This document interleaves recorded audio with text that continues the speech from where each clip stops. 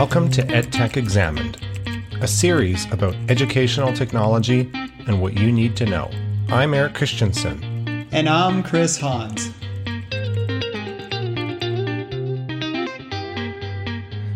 Well, welcome to another episode of EdTech Examined. How's it going today, Chris? It's going well. We made it to number 50. Yeah, like Freedom 50. That's like Freedom 55. 55. And we're retired. 50 is where it ends. No, I'm just joking. We hit 50 episodes. We were told early on that podcasts only last on average to 12 or 13. Yeah. And we showed those people. Yeah, not that we were trying to compete. Though it's interesting that we've hit the 50th episode and we have so little to talk about. Well, I'm sure we'll come up with enough. But yeah, it has been a little bit delayed. I don't know where the time goes. It's already October.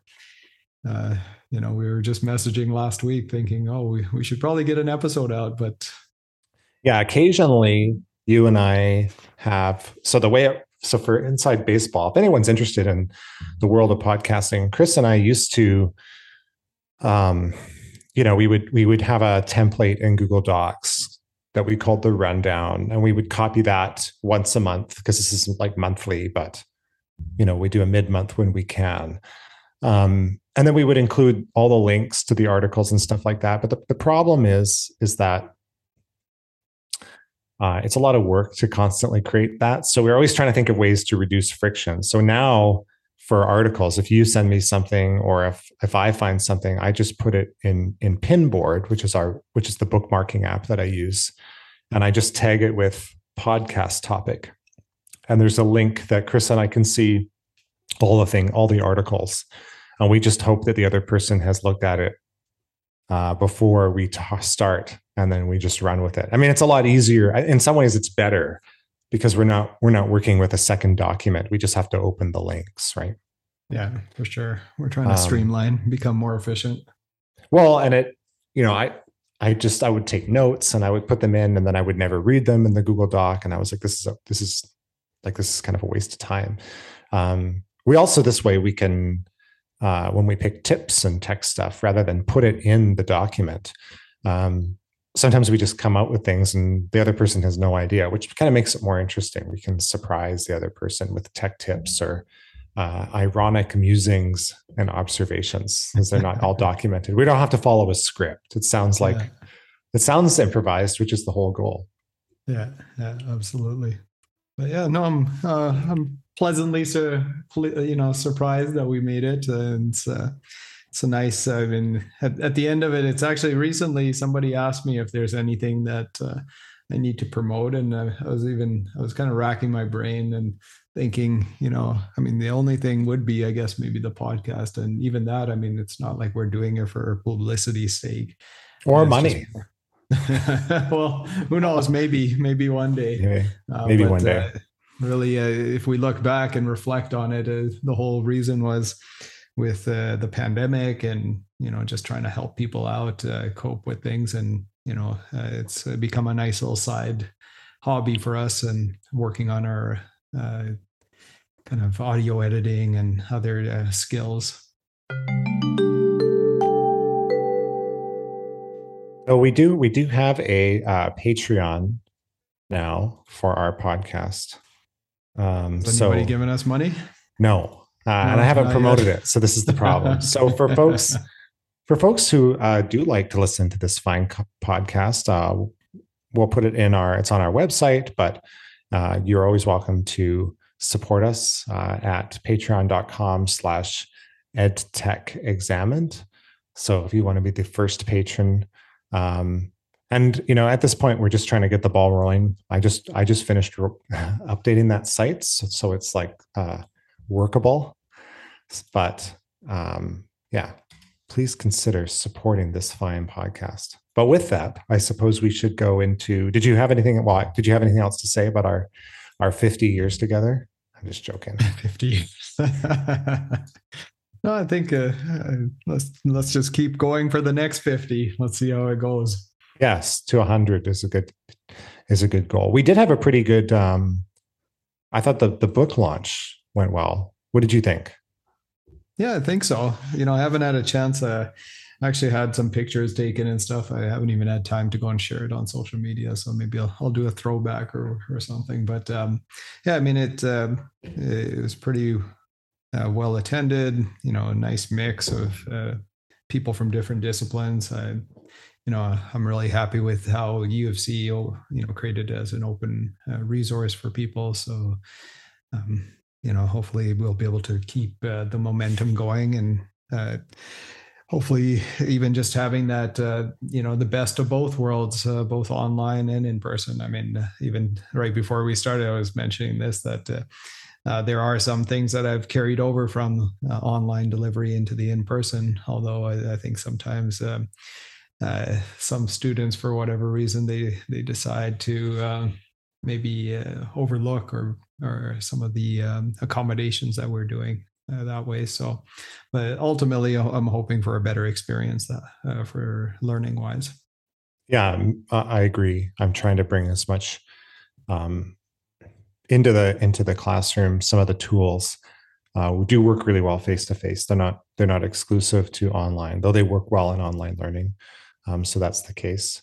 I'm also going to do another shameless plug. If you like what Chris and I have talked about, you should go purchase a copy of the University of Calgary Press's excellent book, Voices from the Digital Classroom. I haven't counted the number of pages of our chapter, but I suspect it's one of the longer ones at the very least. So Chris and I talk about this project, what we think of where higher education and distance learning is going in general. Yeah, for sure. So I suppose we can move on to our tech tip, our EdTech office hours, which encompasses now all our tech tips. So I had very little prepared for today. Part of the reason is that I haven't had a lot of time lately to explore new tools. Both of us have been super busy. It's really that late September, early October where things really get down to crunch. So I'm sure we'll have come across new tools and tips and stuff, as we get back and looking at the tech blogs and things like that. But I did want to bring up something that has come up in one of my classes and some of the instruction that I've been doing. So I had a student ask me, because we were working with Google Docs, we were working with a variety of tools. I talked about the importance of organization, digital organization, keeping your digital house in order, so to speak. And a student I just said, is there any final questions about anything? I leave it really open-ended. And a student said, if you were to say there's, a skill that is really valuable that I should master, like a digital skill that I could use in the workforce, like that's organizational related, what would it be? It was much more eloquently put than the way I said, but that was basically the question. And I thought about it for a second, and I said, you can learn all the tools, you can find YouTube videos, you can find all these best practices with whatever you want to do. But the number one thing for keeping your own house in order, and also that companies care about, particularly if you work in any big organization, is really sticking to a file naming convention. And I think the student was a little bit surprised because it's so old school, right? It's such an old school way of thinking about management. Why would we bother to organize our files? We have Google Drive, we can rely on search, stuff like that. But when I look back through the files on my computer, and I look back through all the things I have, if I go to my Mac here and I go to my documents, all my files are named more or less. There's some exceptions in a very similar way. And I don't think you have to use a particular standard. It can be a standard of your own design. So for instance, I either start files with the date that they were created or the title. And I start them with title or date, depending on how they need to be organized. So for instance, my blog articles, I save them as text documents and archive them, even though they're published online. I always put them date first, because that's probably how I'm going to browse them in that folder. But other documents, I'm never going to organize them by date. That's not how I would look for them. So I save and digitize a lot of receipts and stuff like that for things that I may need to return. I need to back up warranties, whatever. So I organize those by title, and the date comes, kind of closer to the end of the file. Between all words, I use dashes, and between all concepts, so it would be like title, dashes between all the words in the title, and then underscore where I bought the item, underscore date, or something like that. Underscores kind of between different sections. And so that's my own system. You don't have to follow what I do. Some people just use dashes for everything. It doesn't matter. Or some people use camel case. So they capitalize where they start and then they go lowercase for everything else, or capitalize every word, the first letter of every word, so they can read it.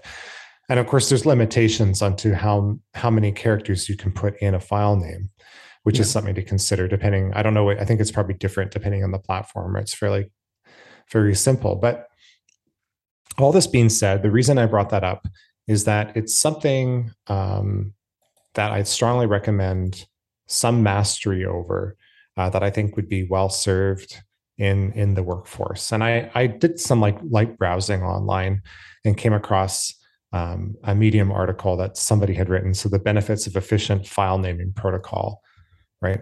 And so it's useful for not only finding your own files where they are, you're organizing it in a way that makes sense to you. Other people can then read your files. That's really important. Really important if you're a student. Sending Google Docs to your instructor that are called untitled is not very helpful. So, that can result in not good grades.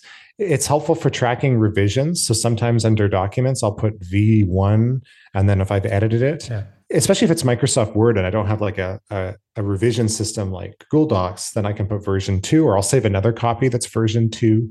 I do that with papers, like studies that I'm working on for publication, like academic work. And so there's a few things to consider for file names. The Medium article that I just found to kind of back up my supposition here basically talks about an organization identification, if necessary, an author, have a category, if that's helpful to you, have a subject, draft or a version number, status designation, such as it in progress, or is this the final copy, or completed, or something like that. And so you can do whatever works for you, but I'll end here by just saying that a file naming system is probably good for you, and it'll probably be really helpful for your employer. I've always been organized that way. I like doing that stuff. So it's easy for me to say, right? It's in my nature. You don't become a librarian if you don't like things to be in order. That would be an error. But it has helped me because all my files, typically, I like to think, make sense to everybody else. Yeah. Well, and I mean, Eric, it's a good point because we take it a little bit for granted. I don't know about from your side, but I mean, I remember taking a course during high school where we were introduced to Windows 3.0. So, I mean, I'm probably dating you a little bit, but I remember Windows 3.0. Oh, there you go. So, and then, I remember going through and learning how to go and create file names. And back then, the convention was that we would go and put underscores because it would not recognize the spaces in between. So that's what we were, told was the best practice. And so I've kind of stuck to that. Although recently I've noticed, I still do that, but like when we're uploading files, I don't know if it's the easiest for people. So, sometimes when I upload files for our learning management system, I've actually now recently just started removing the underscores and just putting the actual, whatever it is, let's say if it's an assignment. So just put all the words together, and so it makes sense hopefully and for the students. But yeah, I mean, I always, typically my approach is I start with the date, and I don't know from your side what you do with the date, but I usually do it with the year, 2 digits, then I go into month, and then I go into day, and then I'll go underscore whatever it is. And I do year, month, day. I do 4 digits for the year. Yeah, so I just do 2 because the chances of us living 1,000 years probably isn't going to be a big deal. But yeah, I mean, I think it is good and important. As much as a lot of people, they rely on the search, and I've I've seen this. Maybe Google is maybe a little bit better given they are a search engine, but sometimes finding things in Microsoft, especially on Outlook, it's difficult. It's sometimes you don't see if you can't find it. I've actually noticed it's interesting searching on the desk, like on your computer using the web browser versus searching your phone. There's sometimes differences as well, and so yeah, it's not 100%. And so again, I think it is important for people to figure out whatever that naming convention is and keep things organized. And especially if you are writing something that is, let's say if it is, I don't know, maybe some major paper, probably a good idea to see the different versions. And that's why I don't even know if I would necessarily need like the version number, because I usually just create a new version based on the date, and then I can go track back. Yeah. And I mean, I would say that people can keep this flexible too, right? Like I said, like you asked me if I do date first. Sometimes, if it's items in a folder that I would organize by date, the rule is just that everything has dashes between the words or numbers, and then there's an underscore when I come to a new section of the naming. That's it. I do start with dates if it's useful for me to browse the files by date, but like I don't use dates as the starting point for, let's say, the outlines that I've done for my classes and all the documents, because I need to organize them by, is it psychology 2285? Is it psychology 2235? Is it HPED 2507? So they need to be alphabetized by the course title, and the date is in there. And it comes later. I've probably violated my own system at some point. Like I'm sure I could go through and find, like sometimes I don't have a date at all, because it's not something that I created. Like it's like a title of a recipe, right? So okay. I have harissa-roast-chicken.pdf. That's good enough. I don't need to have. There is no author for this recipe. It's not my recipe. I photographed it out of a magazine. I don't even know what the date was. It doesn't really matter, right? If I have, sure. I kind of treat it like a citation. Like if you don't have a volume or issue or a page range, you don't include it in the citation. And it's kind of the same thing for mine. Again, I'm not trying to cite stuff. I'm just trying to go back and find it. But anyways, whatever works for folks, that's relatively consistent, is the right solution. And I only bring it up because, I don't get to talk about it that much. It's not really relevant to what I do in the classroom, but people probably see it because the documents I send out are all kind of named that way. So it doesn't surprise me now that I think of it that I was asked that question. Yeah. Well, and again, I mean, it's like I've seen this personally. So for one of the courses I teach, we're in the computer lab, and for whatever reason, I have to keep reminding students they don't even save the file.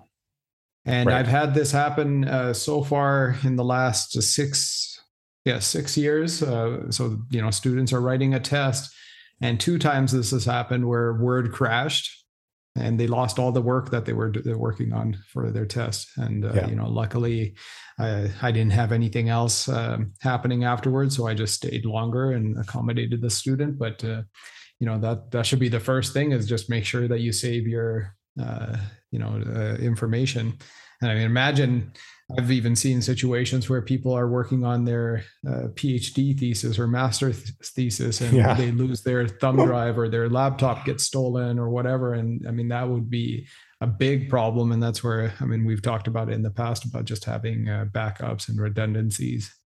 Yeah, back up your stuff all the time. And I'm trying to remember what episode title. We did a episode where we discussed backing things up.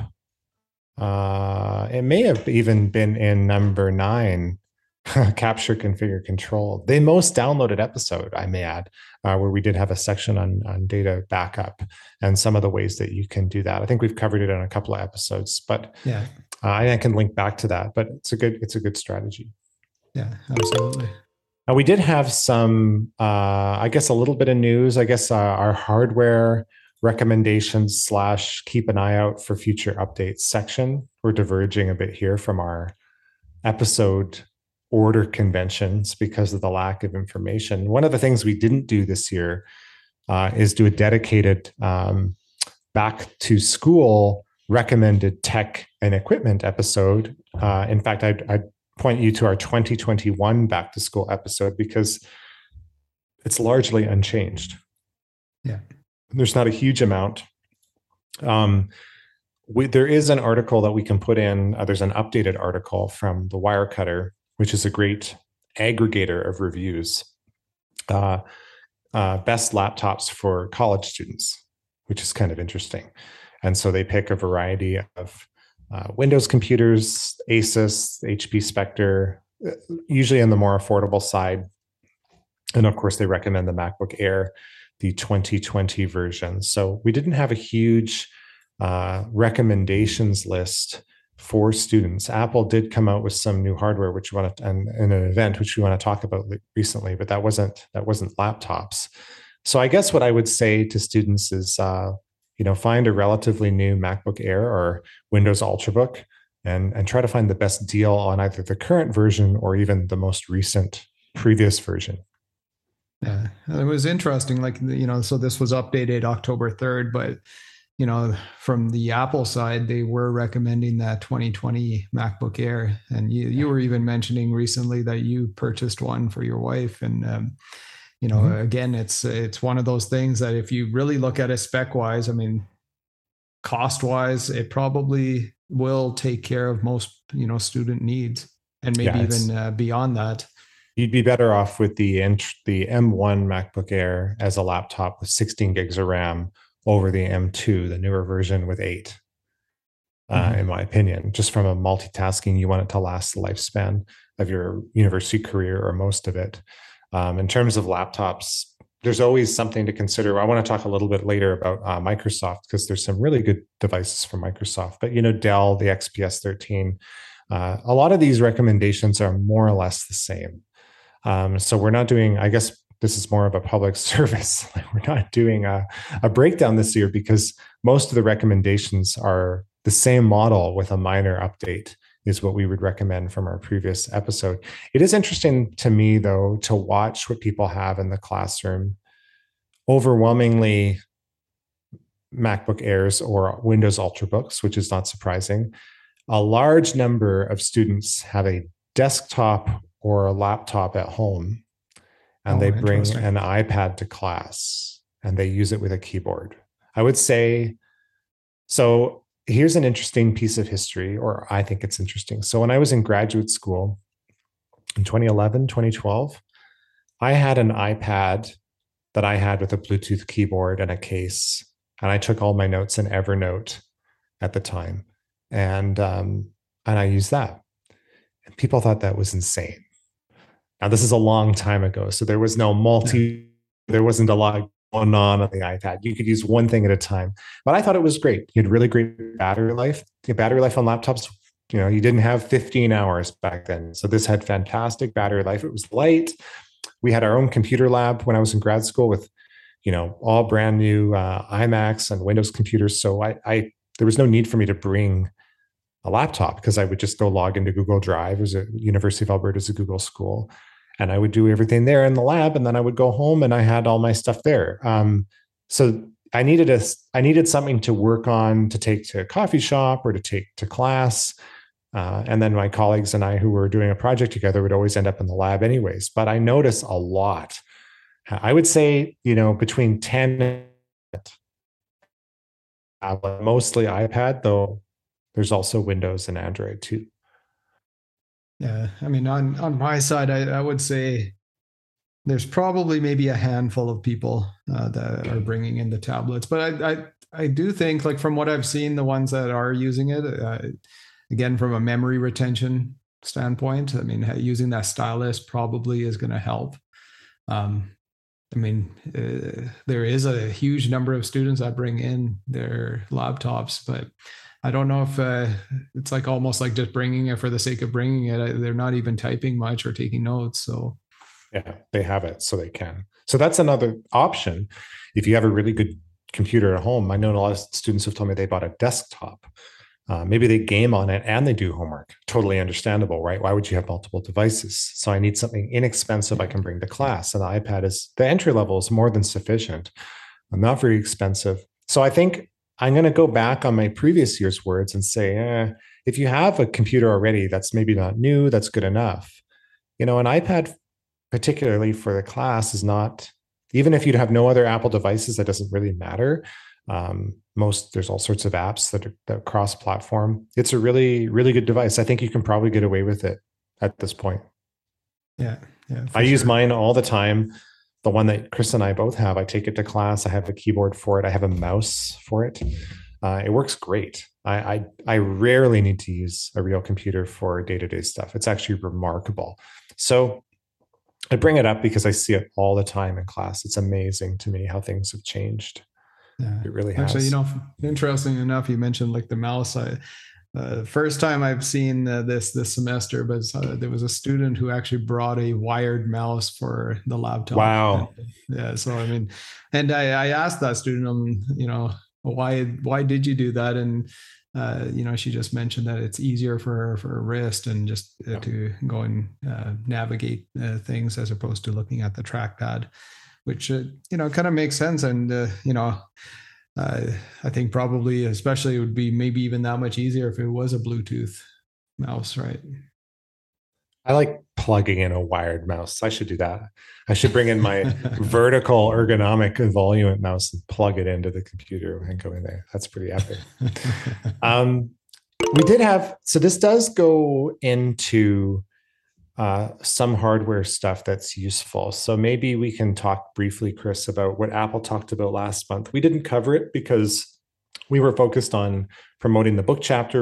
Our last episode, we re-released our interview from 2020 with the Teaching and Learning Online Network. We do re-release content, particularly for the mid-month episodes, because, well, it's still relevant and it just sits there and it gets forgotten about. So that's what we're doing. But Apple did have an announcement earlier in September, so it's about a month ago now, but I think it's still worth talking about, especially that now we can digest it, where they did introduce laptops or iPads. I think that'll happen this month, and we'll cover that. If they do, we promise we'll touch on it, but that's relevant for education. But they did introduce new iPhones, iPhone 14 and 14 Pro, AirPods, and Apple Watch. So maybe we start with the watch. Yeah, I mean, this on the watch side, I was telling you earlier, I mean, if I had to go and get the watch, and if that was my only device, I probably would go for that Apple Watch Ultra. The sports watch, the extreme watch for outdoor enthusiasts. Yeah. But I mean, it's like you were saying, Eric, like that's what the Apple Watch should have been right from the get-go. It's much more durable. The battery life is there, right? Yeah. Because it is a bigger watch. It just looks kind of substantive. I like their new kind of sports kind of related watch straps that they have, depending on what you're into. So if it's water sports, or if you're going into extreme winter kind of hiking or what have you, they have a different one for that. So yeah, I mean, it looks pretty sweet, but I guess the price is pretty sweet too. It's expensive. I think it's over $1,000 Canadian to start. So it's a luxury item for sure, and probably something from an education perspective that's probably a little bit of out of reach. I thought so. One of the things I find interesting about the watch, and why I think it's interesting to education, is that one of my criticisms of education for a long time, and not education's fault, but that there's so much sitting. Right, you're sitting during homework. You're sitting through class. I gained like weight probably the first time I did undergraduate, and it's just tough, right? Especially the first year or two, you're learning a lot. So I like the idea of something that reminds people to stand up, reminds people to take a break, and stuff like that. What I was most surprised about, I've never owned one of these devices because it's, even for me as an academic, I just find it to be too expensive. I have a bunch of nice watches, but I typically wear a Timex watch every day that was $80. So it's not very expensive. But the Apple Watch SE, which is Mm-hmm. their, I guess SE stands for special edition, I was told. Oh, is Um, it? yeah, and that one starts at 329. So it's still expensive for students. $100, $50 is money that students need. But I believe it's the same innards chip as the newest Series 8. It doesn't have Oh, an older really? processor. I think it's more or less the same. So if the Apple Watch Ultra is supposed to be able to withstand like extreme conditions, like mountain climbing, Everest, stuff like this. So like if you don't Yeah. need that, and you just need a fitness device that's like a health thing, while you're a student or as an academic, I think the SE is probably the way to go. I know that there is the regular Apple Watch, So Series 8. Series yeah. 8 is what they're on now. And I think even that still starts at over $500, like 529. So you get a smaller screen with the other one. It's probably not as water resistant, but the SE seems more than capable. Yeah. And again, like, I mean, if money was no object, like I just look at it, the fact that it is bigger, like that Ultra, but the it's also made out of titanium, so it's much more resistant. Like whereas the regular watches, they're made out of aluminum. If you get the cellular ones, those ones are made out of steel, Are so they they're a little still? bit. Maybe they I are. thought Yeah. they were. I don't know about the latest ones, but typically that was one of the differences that you would have, is that you would have a better case for it. And I guess this Ultra has a sapphire display, so that it's much more resistant as well. I mean, I've actually noticed. So I have the Series 5, and recently I've just noticed that there's a couple of scratches on my screen. I mean, they're like superficial, but I don't know. I like to have my stuff pretty pristine, so it's kind of bugging me. I might have to go and get a new one just because of that. Yeah, it's a pretty interesting stuff. Apple did announce new phones. I think a phone is like an appendage at this point, so it's probably useful. So if you're on the upgrade cycle for a phone, academic or student, I mean, it's just something that everybody has to have. It's like their wallet, it's their public transit pass now, amazingly. At least it is in the city of Calgary. I'm sure it is in other places. So Apple introduced the 14 and 14 Plus, and then the 14 Pro and Pro Yeah. Max. These are terrible naming conventions. And I think the 14 is a total skip from what I can tell. It is absolutely very minor upgrade from the previous generation. It doesn't even change the innards whatsoever. It's only the Pro model that really Yeah. made any design differences, chip, better camera. But again, for our audience, it's probably overkill and too expensive. And I would wait for those features to come into the next entry level. And I think the big difference, actually, it was funny. I had a student just yesterday ask, so I have the 13 Pro, and they're like, "Oh, did you get the 14?" And I'm like, "No, I haven't yet." And in fact, actually, one student didn't even realize that Apple's come out with a new version, and I think that the particular student had a iPhone 10. But it's funny because even the students, when we're looking at it, I don't think they can tell much for a difference. I think the only major kind of design change is that just at the top, that notch. Well, it's not a So notch, it's the dynamic island. yeah, exactly. So does that mean I was listening to a podcast so that for the folks not interested, Apple has that notch, the cutout. And so they got rid of the cutout and it's more like a hole punch.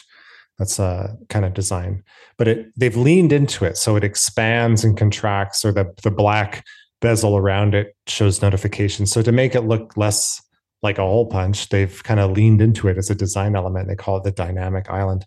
Although I was listening to another podcast and they said, well, what do we call the old one? The notch. Because, the notch never had a cool name. So I think it was Jason Snell.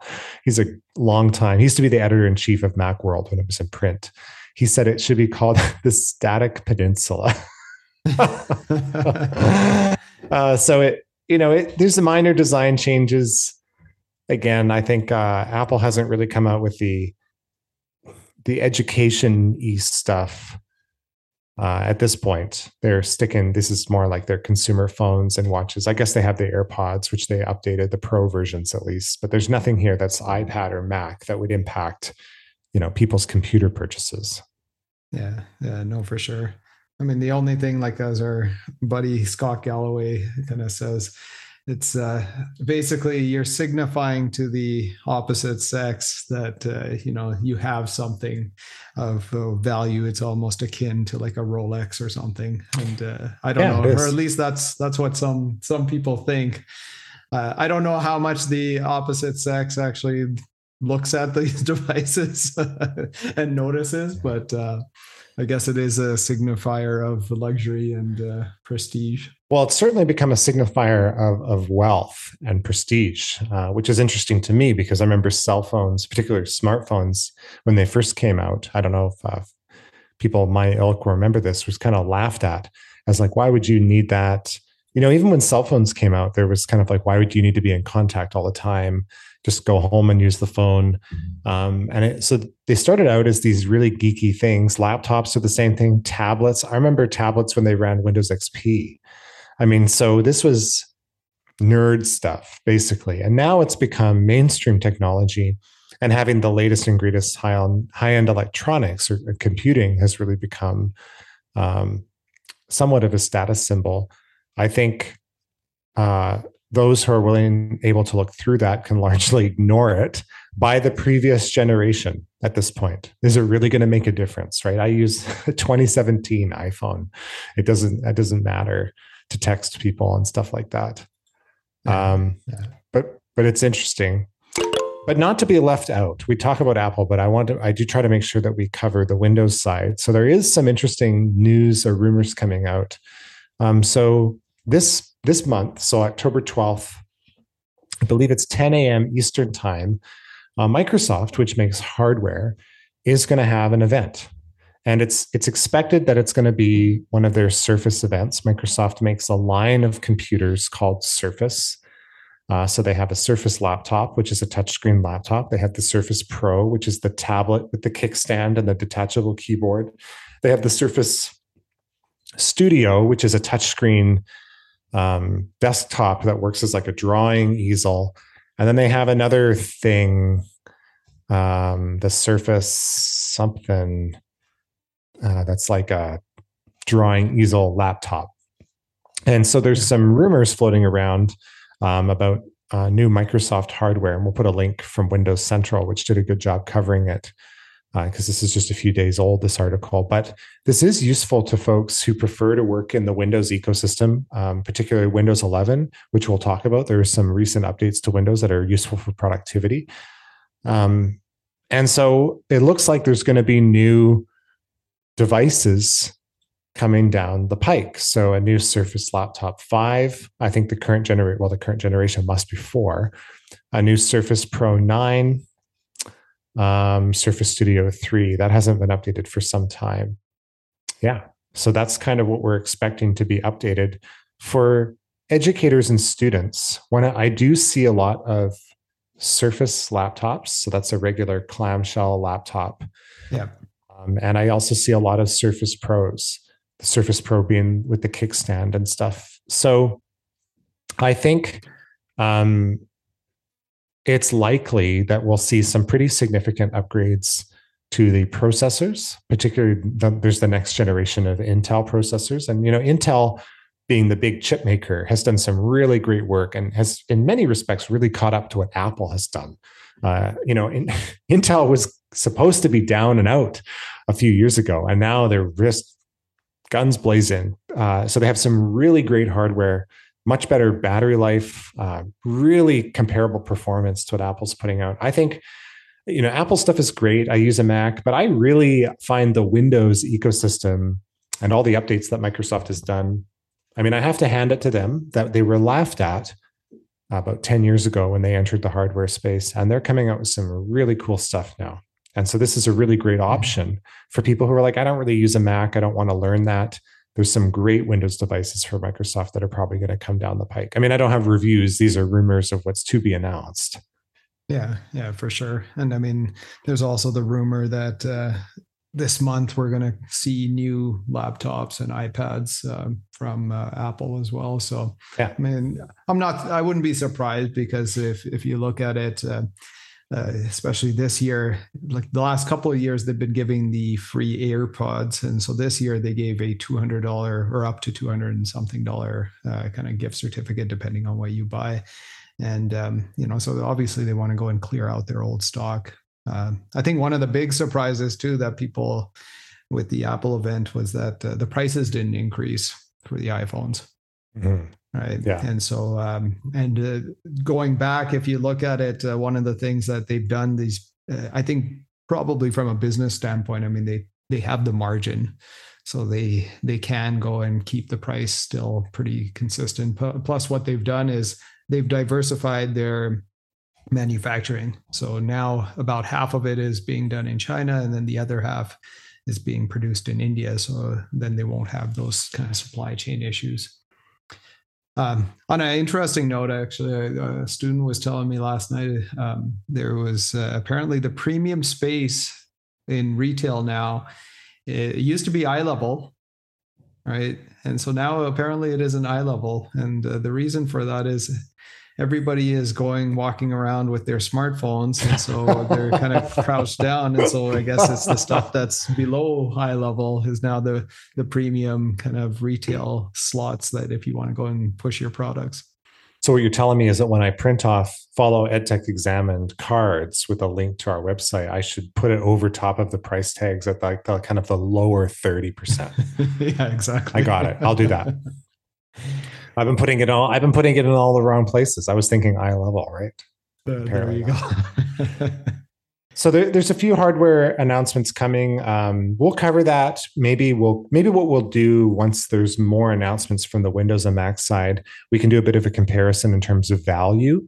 One of the things that's really confusing for people is that, especially on the Windows side, it gets worse. But on the Mac side too, there are so many configurations for these machines that I think maybe what we'll do, Chris, is after this month is through, we'll take a look at what Microsoft has to offer, what Apple has to offer, and we'll come up with a recommended configuration best value for their newest stuff. Yeah, for sure. How much RAM, how much storage do you need? What's the best price? Do you go with the older model? Do you look at refurbished? And do the same thing for Windows? Because I think that might be helpful.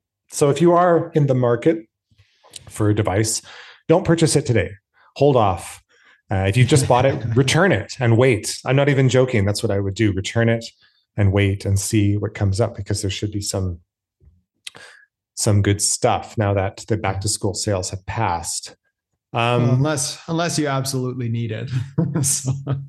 If you absolutely need it, that's fair. But if you can absolutely need it and wait 2 weeks and use the computers at your university, that would be well advised. It's funny that the library at Mount Royal, we have a great computer lab, but sometimes it's very empty, and I'm quite surprised because we have really nice Windows 11 desktops running through there. But that's actually probably a good segue. There is a couple of relevant education updates to Windows. I don't think we typically do Windows updates. Nobody talks about Windows updates. It's so banal. It's so boring. But there was a couple things that are happening. So a lot of computers that are newer are going to start getting the option to be updated to Windows 11. So if you have Windows 10, I have Windows 10 at work. Windows 10 is fine.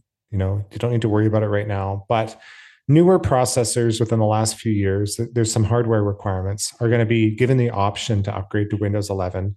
I like Windows 11. I think it's fine. It's a worthy update to Windows 10. It seems to work. It's equally performant. But if you are on Windows 11, there's a few tools that might be useful to you, particularly in the productivity space. So one of the things that Windows is known for is, windowing applications. That's where it came from. I've always found it way easier out of the box to put windows side by side, to put 4 windows. In fact, I was talking to a student today. I went over to his laptop, and there was a window in each quadrant of his laptop screen. Like he had and minimized it. And he had this like command center display. I was super impressed.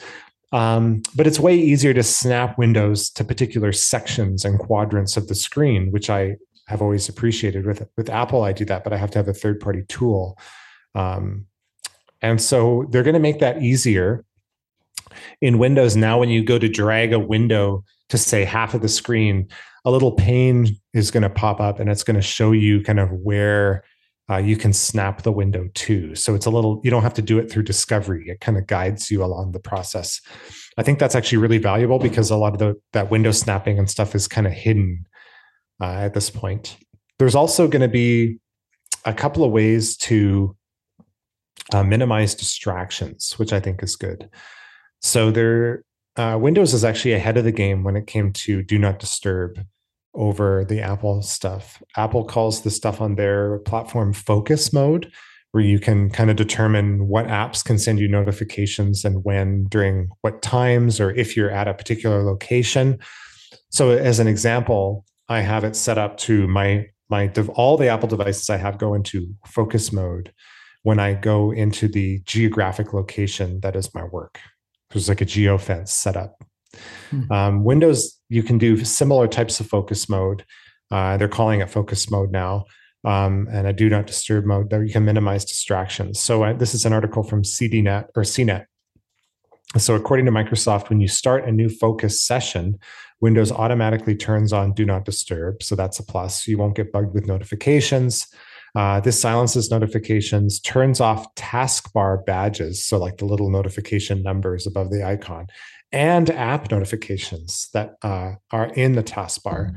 Focus also improves the clock app with timers to help you focus and remember to take breaks. So I think you can even use it like a Pomodoro, where it will go off every so often to take a break. And that'll be built into Windows now, which is a super cool feature. There's also some accessibility features being brought to Windows. So Narrator, so that's Windows 11's built-in screen reader, is getting I've actually heard from some samples, it's getting a natural sounding voice rather than like the robot text-to-speech voice that we're used to. And it's a huge improvement. So if you use a screen reader for low vision or just in general, I've used screen readers and some of the voiceover navigation in general. I find it helpful. If you're doing that, then it'll sound better. And there's also a system-wide live captions, which is pretty cool. So we'll go beyond individual apps' live caption features. So system-wide live captions will display at the top of the screen and under the camera by default. But then, of course, you can switch up where those captions take place. So you could have a screen reader. It'll be captioned of what it's saying. You can capture microphone audio live captions for transcribing in-person conversations. So there's a bunch of these voice access features in addition to productivity stuff that's coming to Windows, which is pretty exciting. I think that's very helpful. I'm always on the lookout for accessibility. Yeah, it's actually interesting. I read something recently that the younger generation these days, when they're watching, let's say, Netflix or what have you, they actually turn on the closed captioning. And one of the reasons why they do that is so that they don't miss out on anything. Yeah. I mean, I'm used to watching movies with my dad, who's older, so he can't hear as well. So he puts on the captions for that reason. But even movies that are in English where they have a heavier accent. I was watching a movie, it was an Indian movie that they were speaking English, but it was a heavier accent. So there was things that I was missing. Even British movies, British, I can understand the accent, but they say stuff. They have slang. I have no idea what it means. And I have to be like, is that what they really said? So then it shows it on captions. Yeah. And I can see how it's spelled. Right. And so it is helpful. And captions look better now. I mean, you can often adjust the size where they are. It used to be just awful big green captions. That's not the case anymore. So I think those accessibility features are helpful to everybody at a certain level. Yeah, absolutely.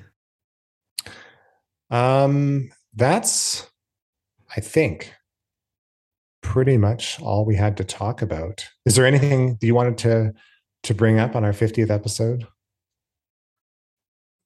I don't know if there's anything else. We've covered it. And looking forward to continuing working on this, and we'll see how far we go. Yeah, absolutely. Just as a reminder to folks who are listening, so you can find out more about this podcast. You can follow us at edtechexamined.com. That's the website. We have links to all of the platforms that our fine podcast is available. You can go right to the hosting platform, which is edtechexamined.castos.com. And from there, you can link to our information. You can also help us out by subscribing to our Patreon at patreon.com/edtechexamined. Chris, did you want to tell folks how they can contact you?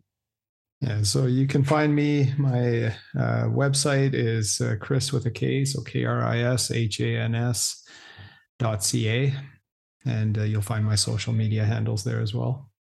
Yeah, and I'm very similar. So you can find everything about me, social media links, etc., at erikchristiansen.net. That's ErikChristiansen.net, and everything else links to there. My tech blog, social links to this podcast episodes, etc. All right, awesome. Well, thanks again, Chris. Take care. You too.